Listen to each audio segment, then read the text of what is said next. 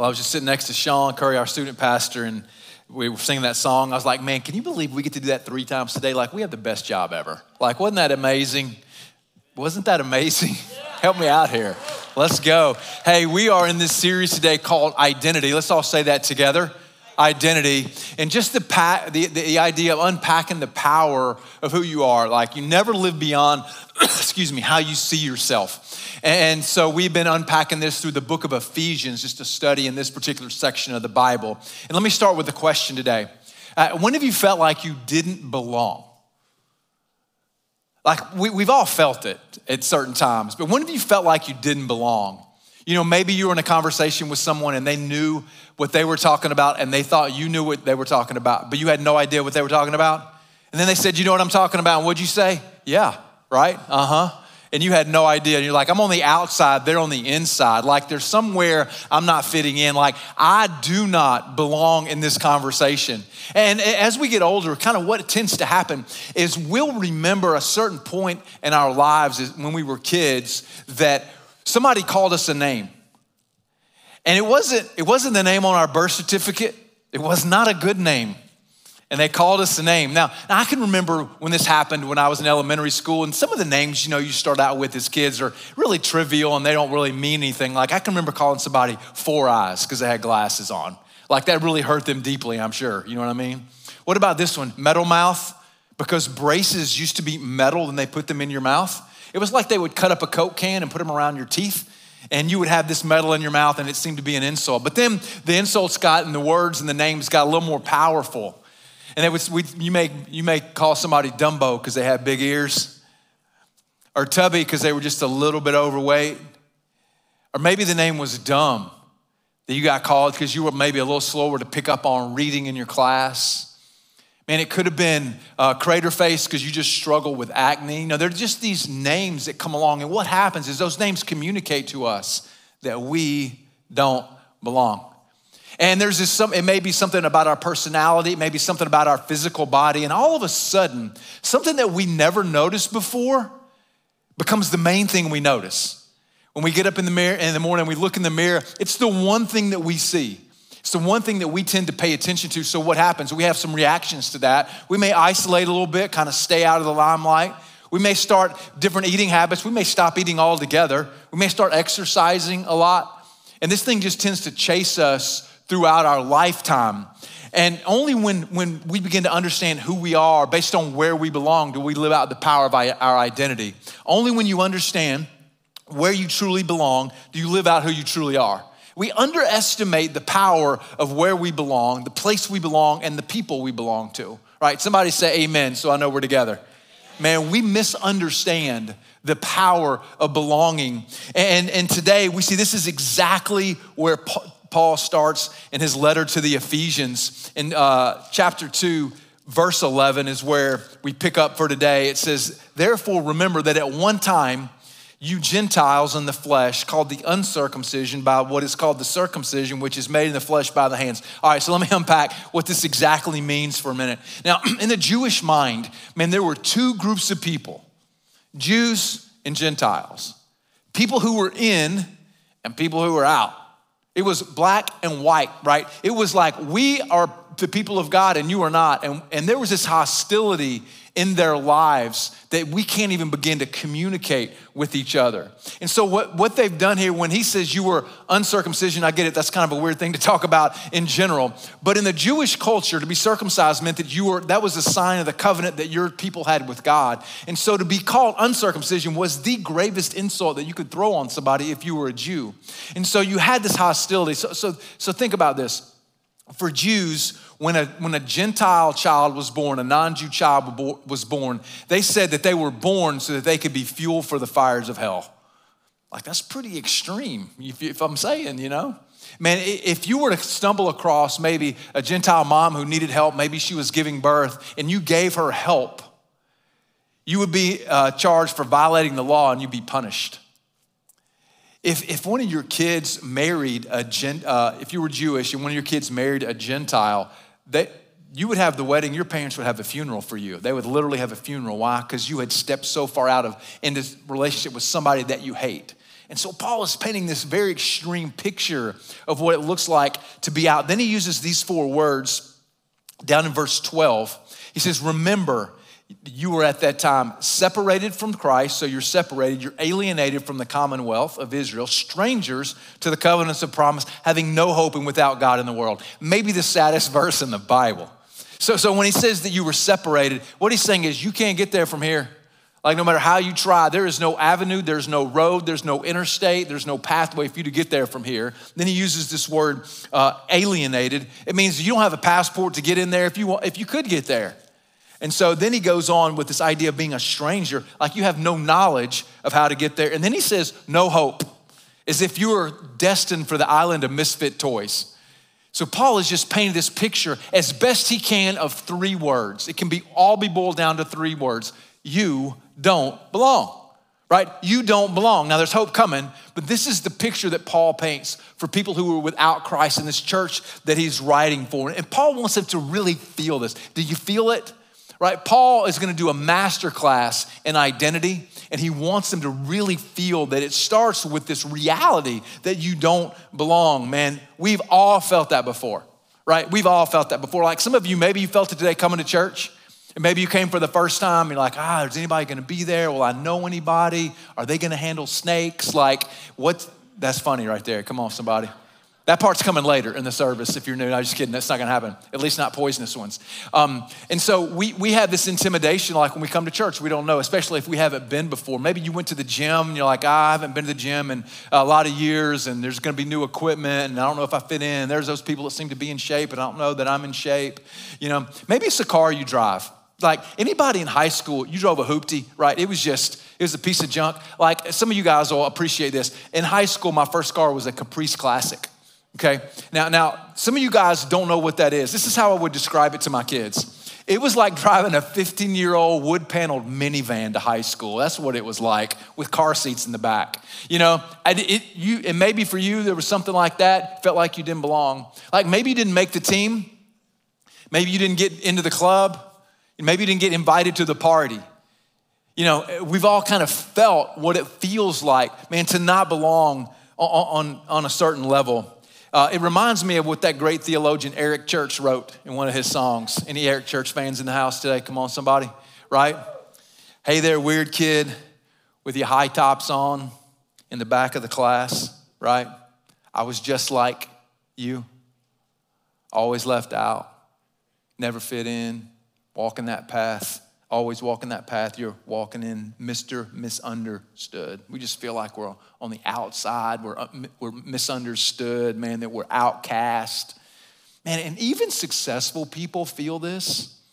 Because people who are outcast, who seem to be like, yes, of course you are. You may be a loner or you're isolated or maybe you don't do what the cool kids did. It feels like you look at other people who were successful and you're like, they must feel like they fit in, and they don't. Man, you could be the quarterback of the football team, point guard for the basketball team. You could be the great pitcher for the baseball team. You could be the great drum major for the band. I mean, you could be the orchestra conductor. You could be the prom queen. You could be the valedictorian, and people still feel like they don't belong, like they don't belong. And it follows us throughout our adult life. You would think that when we have some kids and maybe buy a house, and are fairly successful at our job, that we could actually do some things that we may feel like we belong. But there's this gnawing underneath the surface of our lives where we wonder, do I fit in? Man, do I really belong? Man, and belonging is important. If you were to read studies about the number one regret in life as people get to the end of their lives, the number one regret in most studies, and it's not even close, is that people wish they'd had the courage to be themselves. The courage to be themselves. Because what happens when you get to the end of your life, you'll realize, yeah, I actually did belong. We live in this comparison, competition, and man, we miss out on who God has created us to be. Now the reality is identity and belonging, they're inseparable, right? You can't separate them. We think we can, because we think other people don't matter. I don't care what other people think of me. But our identity is really tied up to the community that we belong to. It's one of the primary human needs. Like if you think about human needs, you have, food, you have shelter, you have water. Nothing even comes close to this need for belonging. The reality that it actually provides the pathway, the most life satisfaction is when we belong. It's even hardwired in our brains. So follow me on this. When you don't belong, you're isolated and lonely. And that registers in your brain in the same way as physical pain. So you're wired to belong, And then also the craving that we have for relationships and for food and all those in the area of the brain that operates in. It's the same area as this craving to belong. Man, it's hardwired into us. It's why people join gangs. It's why you join clubs. It's why these days at least, when you join a political party, Democrat or Republican, it's less about philosophy and more about identity, which is why the level of conflict has gone so high. You're not criticizing my policies, you're criticizing my identity. That's next level criticism. And so it's hardwired in us, man. It is inseparable. The group you belong to actually determines how you act. So the people you hang out with, and they determine your values. Have you ever been around someone and all of a sudden you notice you're saying the same things they say? Sometimes that's okay. Sometimes it's terrible. Hey, how many parents do we have in here? Did you ever notice something came out of your mouth and you thought, oh my gosh, that sounds like my dad. Like my parents said that, right? We tend to say things, we have values, we go places, we dress like, we work like, we earn like. The community that we hang around with, man, it is powerful in our lives. So think about this. Man, if you're a farmer, you act like a farmer. If you're a farmer, you drive a truck. Come on. If you're a farmer, you wear Carhartt. If you're a farmer, you listen to country music. No, Christian rock always. No, I'm kidding. You listen to country. Man, we know this. This is what farmers do. The farmers even have their own version of The Bachelor. It's called Farmer Gets a Wife. You know what I'm saying? Like you just, not that I've watched it for the record, but he was pretty cool. But man, we just tend to act like when you feel like you belong, also the benefits are tremendous.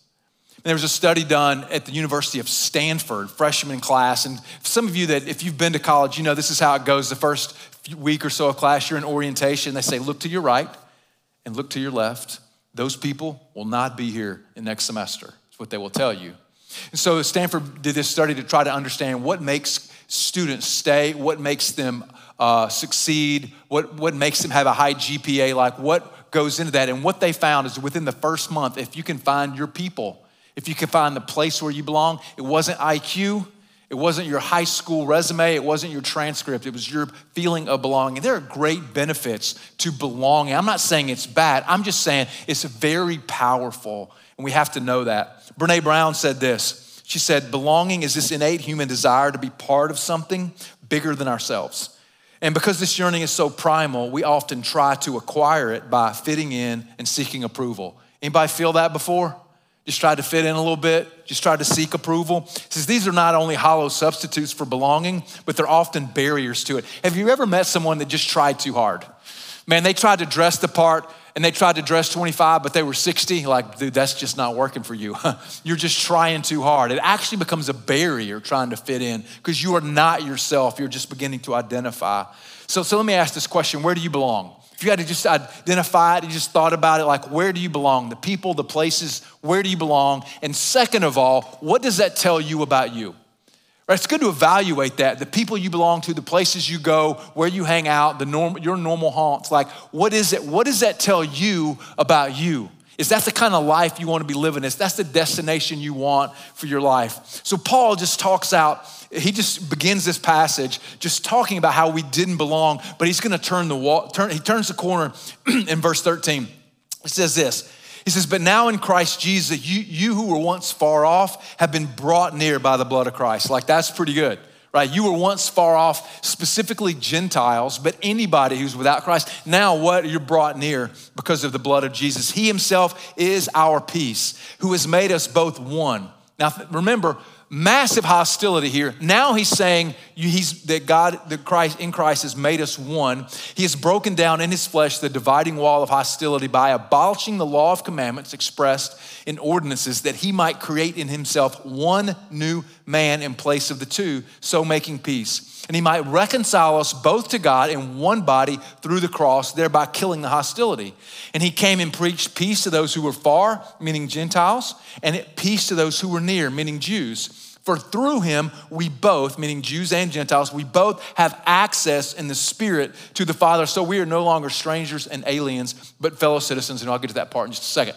So you see that in the blood of Christ, that all of a sudden, two people who were hostile to each other, these groups have been brought together. Now, when Paul talks about this dividing wall, he's talking about a physical wall. So we have a picture of the temple, just to unpack this real quick. You'll notice that this place kind of over to the top right-ish, right above the symbol right there, says the holy place. That's where God showed up. Only special people got to go there. The high priest got to go there on rotation once a year, and you had to be ritually clean. There were a lot of rules that went into that. It was just special people that originally got to go into that. Remember, this was before Jesus. And then you had these other courts and areas where people could go, and you have other altars.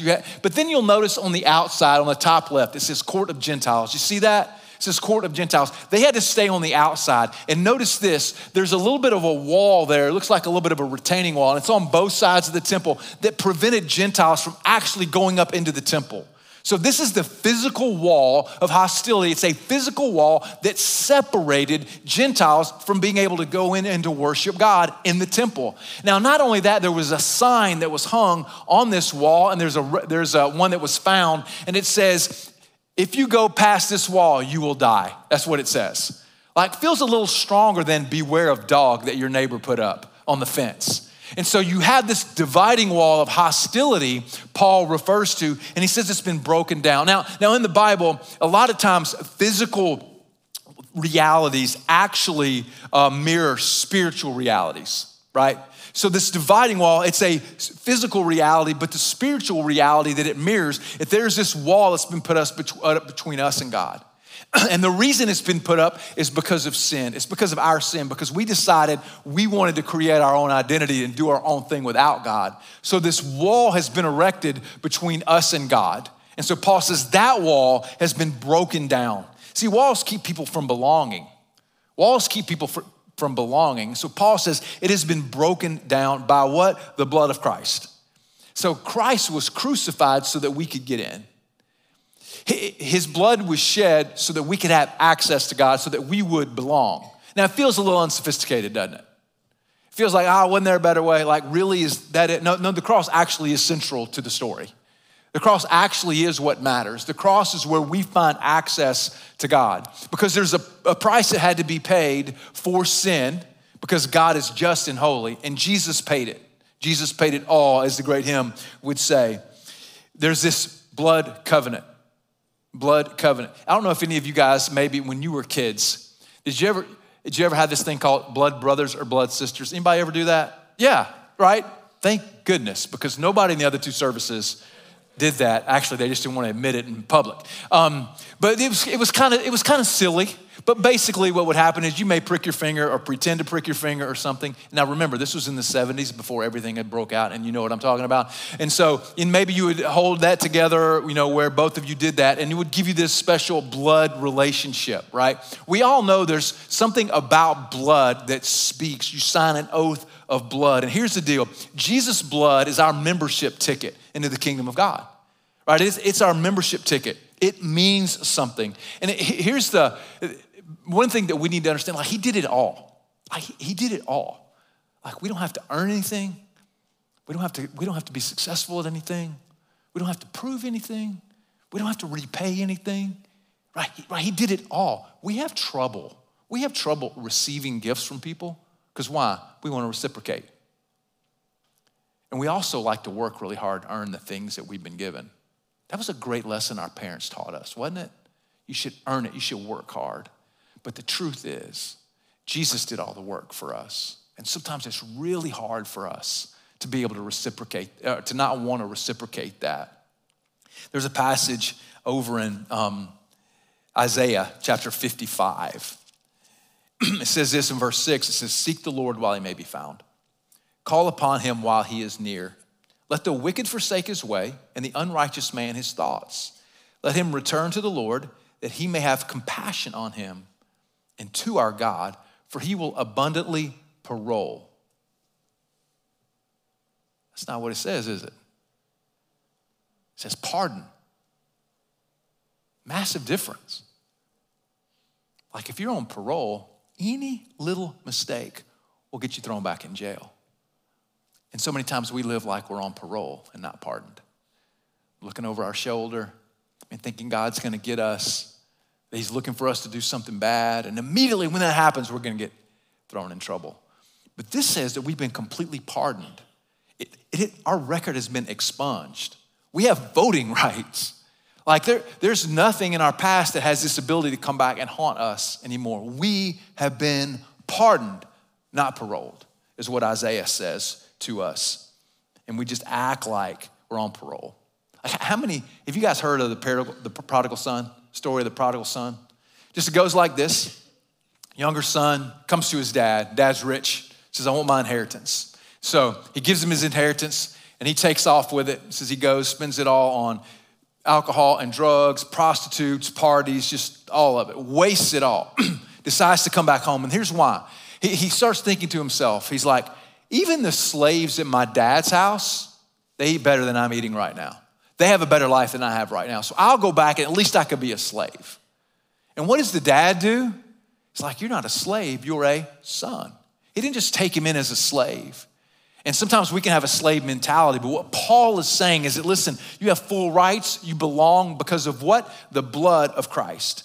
And that blood brings peace. You know, verse 14, we see it mentioned the first time. It says, he is our peace. And that word's used 4 times in these few verses, which if something's used 4 times in a few verses, it's really primary and important to what is being said in that particular passage. So he is our peace. Now, in the Bible, peace doesn't necessarily mean absence of conflict, but it means whole, okay? It means put back together is what peace means. In the Bible also, if you think about this, anxiety and worry means to be pulled apart. Anybody feel that these days?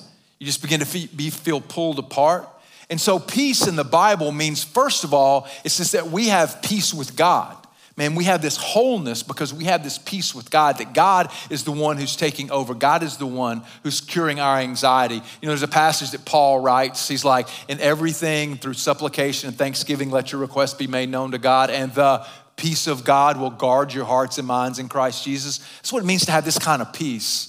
But eventually that kind of spills over into our relationships. So we have peace with God. We have peace in our soul because God has given us peace, but we also have peace with other people.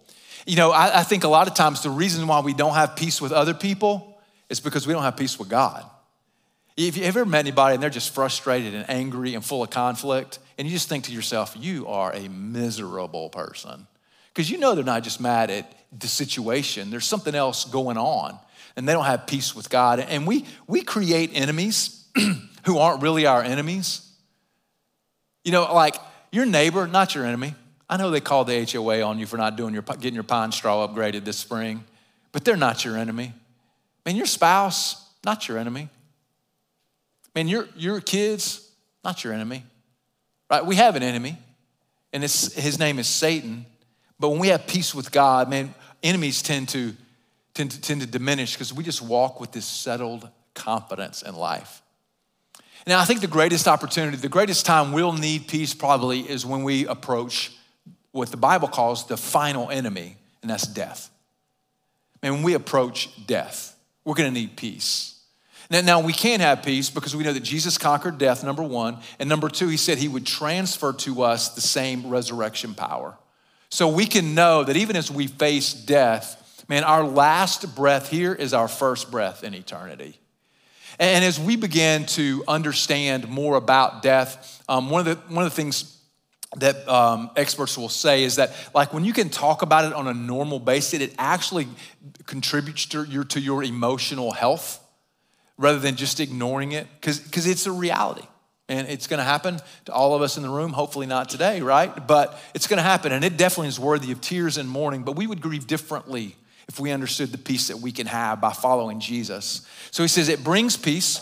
And then verse 19, he just talks about this new community that we belong to. He says, you are no longer strangers and aliens, but you are fellow citizens with the saints and members of the household of God, built on the foundation of the apostles and the prophets, Christ Jesus himself being the cornerstone, in whom the whole structure being joined together grows into a holy temple to the Lord.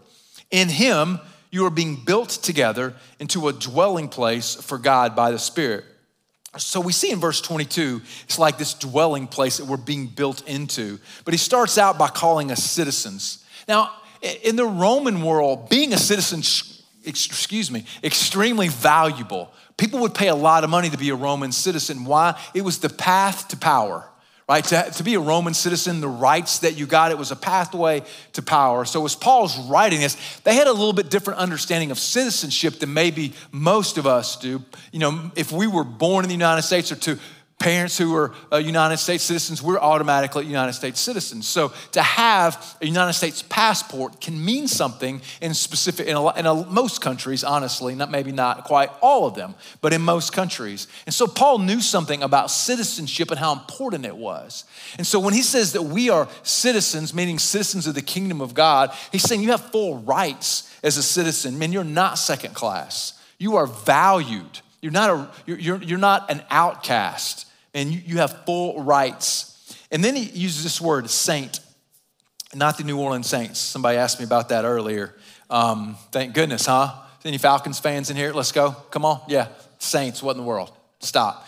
My dad used to say that any team that's called Saints will never win anything because the Lord won't let them.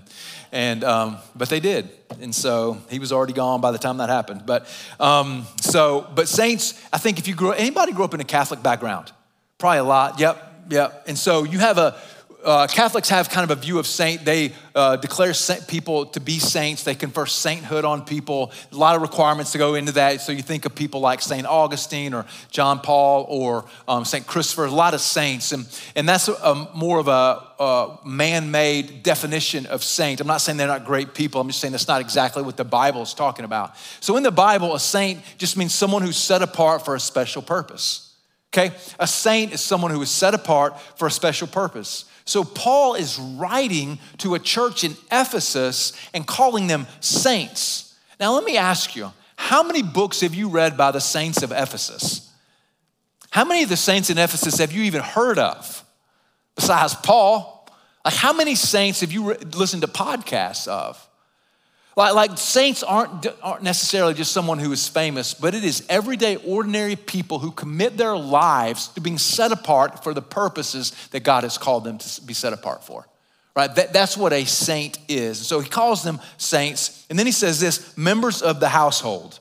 Now this is just a family term. If you're members of the house, you're a member of the family. Like you are you're a part of the family. There's some distinguishing characteristics. You know, it could be your last name, right? It could be the size of your forehead, you know? There's some distinguishing characteristics. It could be just some common values that you have. And so when Paul uses this word, members of the household, what Paul is describing is the church.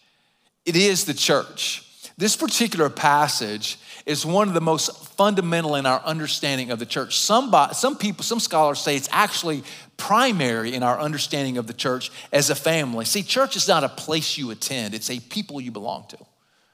So if you think about we didn't belong, then we do belong, and the importance of belonging, and the church is where we belong. It is fundamentally the most important place of belonging. That's the church. It's fundamental to our identity. It's not just something that we do on Sundays. And I think what's happened, especially in the Western church, and probably even Southeast, but probably everywhere, is that Sundays become a worship event that happens. Man, worship around here is pretty amazing. I'm not saying that we shouldn't do that, but there's a deeper meaning here, and Paul uses the word family. In another place, he uses it's the bride of Christ. In one place, he says it's the body of Christ. So it is actually, for people who follow Christ, it's fundamental to our identity. Fundamental.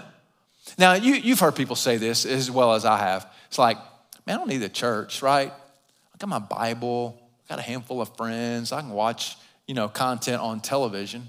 And that would be okay, except for the Bible. And the Bible says, and the Bible is clear, that there's something fundamental to who we are, that we literally and spiritually miss out on part of our identity when we are not connected to God's people, right? It's part of our identity. Like, when I say identity, crucial to deep down who we are and how we live. It's crucial to that. Man, it is so fundamental to our identity that it should factor into our decisions. You know, when we think about maybe taking a new job or what college we're gonna go to, man, we should take into consideration where we're gonna find this community, this family that's gonna help us because it's gonna grow our identity, Paul is saying. Then he says this, he says it's built on the apostles, the prophets, with its cornerstone being Jesus. So the apostles were 12 guys that Jesus had called to help carry the mission forward, that he had given them marching orders to go into all the world. He had given them the message. They had lived with him. And so their writings are what we have now. So you have Matthew, Mark, Luke, and John. They were the 4 gospels. Now the entire Bible points to Jesus. Those specific books of the Bible, parts of the Bible, Matthew, Mark, Luke, and John, they're biographies of Jesus. And so you had Matthew, who was an apostle. You had Mark, who was a friend of Peter's, who was an apostle. You have Luke, who hung out with the apostles, who also wrote the book of Acts. And you have John, who was the apostle that Jesus loved. He wrote John, 1st, 2nd, and 3rd John, very original. And then he wrote Revelation.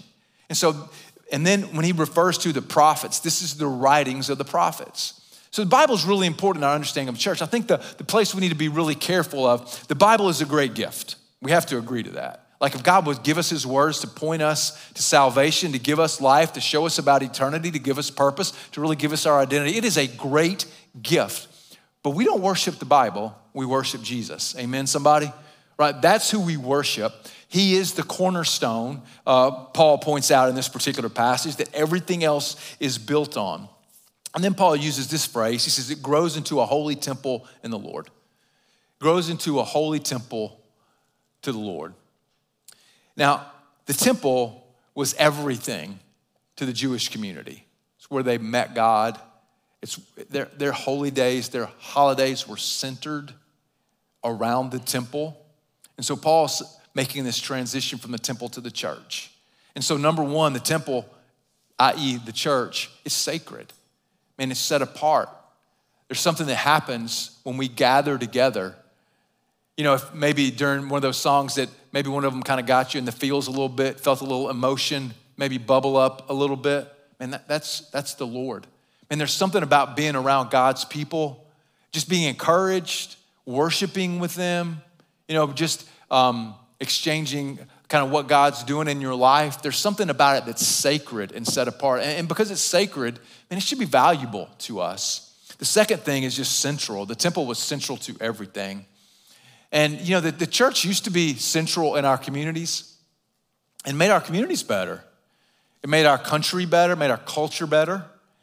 And the reason why church has ceased to be central in our communities is because it ceased to be central for our families. And so I'm not saying like legalistic, you gotta be here every time the doors open. Some of you guys maybe grew up that way, Sunday morning, Sunday night, Wednesday night. Anybody in that? Yep. Like it shouldn't be legalistic. But we should understand that God has given us a mission. He's given us a community where we find our identity, and that is found in the church. And it's found in the church. Now everyone in the church is valued. This is what I love about the church. Man, everyone's valued. All people are valued. No matter what your background, no matter your baggage, man, everybody is valued in the church. There's an author named David Kim, and he said this: God's plan for his church is strategic, of course, but part of his strategy is offering hurting, tired, worn out, needy sinners like you and me a place to belong, a place to identify, a place to encounter the profound, transformative, healing, restoring grace of Jesus together. And that's the church, where people can find a home, where people can find a place, where people can find some truth, where people can be challenged to live the life God's called them to live, where people can find their identity and live that out, their God-given identity. Man, that's the power. Man, that's the power of the church. You know, in that great song by the great theologian Eric Church, He circles back around to that first verse at the very end, but he says it a little differently. He says, hey there, weird kid in your high top shoes, sitting in the back of the class. I was just like you, always left out, never fit in, owning that path you're walking in, Mr. Misunderstood. But at the end of the song, there's this echo that says this, I understand. Mr. Misunderstood, I understand. And that is honestly a description of what we see in Hebrews chapter 4, verse 15. It says that we don't have a high priest who can't empathize with our weaknesses, who doesn't understand us. And I really believe that one of the great gifts of the gospel is that when we step into eternity, man, we will be fully understood as we will fully understand. And that God, the many times that we get misunderstood, man, people don't get us. We feel like, man, God does. And Jesus does. You know, Isaiah 55 said this, seek the Lord while he may be found. Like that moment's now. Who can say if you have this afternoon? Who can say if you got tomorrow? But right now, seek the Lord while he may be found. You know, for you, it may be you just kind of skirted around the edges of following Jesus. It's time to just mark the moment today. Hey, for some of you, you've been letting some words, maybe a name or some other words that you've been called, that you called yourself, you just let them stay alive in your heart by repeating them. Man, today's the day to get rid of those. Why? Because the blood of Christ erases those. You haven't been paroled. You have been pardoned. Let's pray together.